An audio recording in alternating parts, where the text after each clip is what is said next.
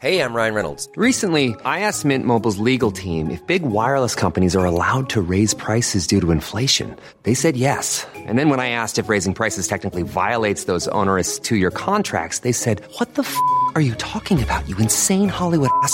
So to recap, we're cutting the price of Mint Unlimited from $30 a month to just $15 a month. Give it a try at mintmobile.com/switch. $45 up front for 3 months plus taxes and fees. Promo rate for new customers for limited time. Unlimited more than 40 gigabytes per month. Slows full terms at mintmobile.com. Coal mine fire kills 16 in southwest China.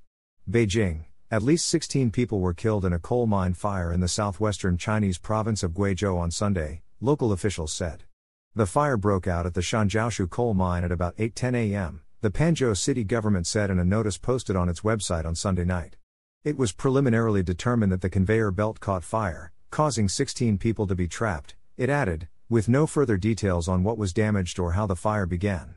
Emergency personnel extinguished the blaze and temperatures at the site returned to normal, but after preliminary verification, 16 people have no vital signs, the notice said. The Panzhou city mine is about 3,600 kilometers, 2,250 miles, southwest of the capital Beijing. China, the world's biggest emitter of the pollutants driving climate change, operates thousands of coal mines, even as Beijing has pledged to peak greenhouse gas emissions by 2030.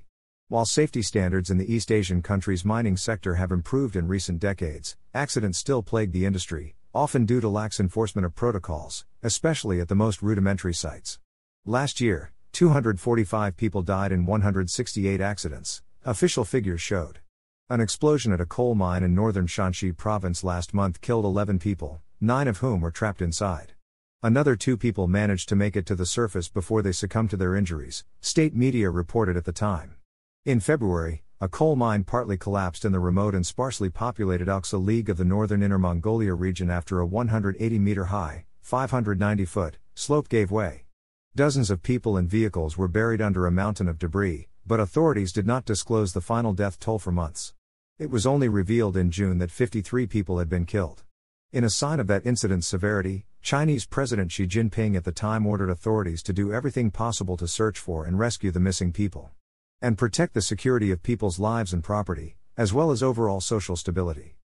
Authorities deployed hundreds of personnel and over 100 pieces of equipment as part of the rescue operation, local government statements said. And last December, about 40 people were working underground when a gold mine in the northwestern Xinjiang region collapsed. Tired of ads barging into your favorite news podcasts? Good news. Ad-free listening is available on Amazon Music for all the music plus top podcasts included with your Prime membership.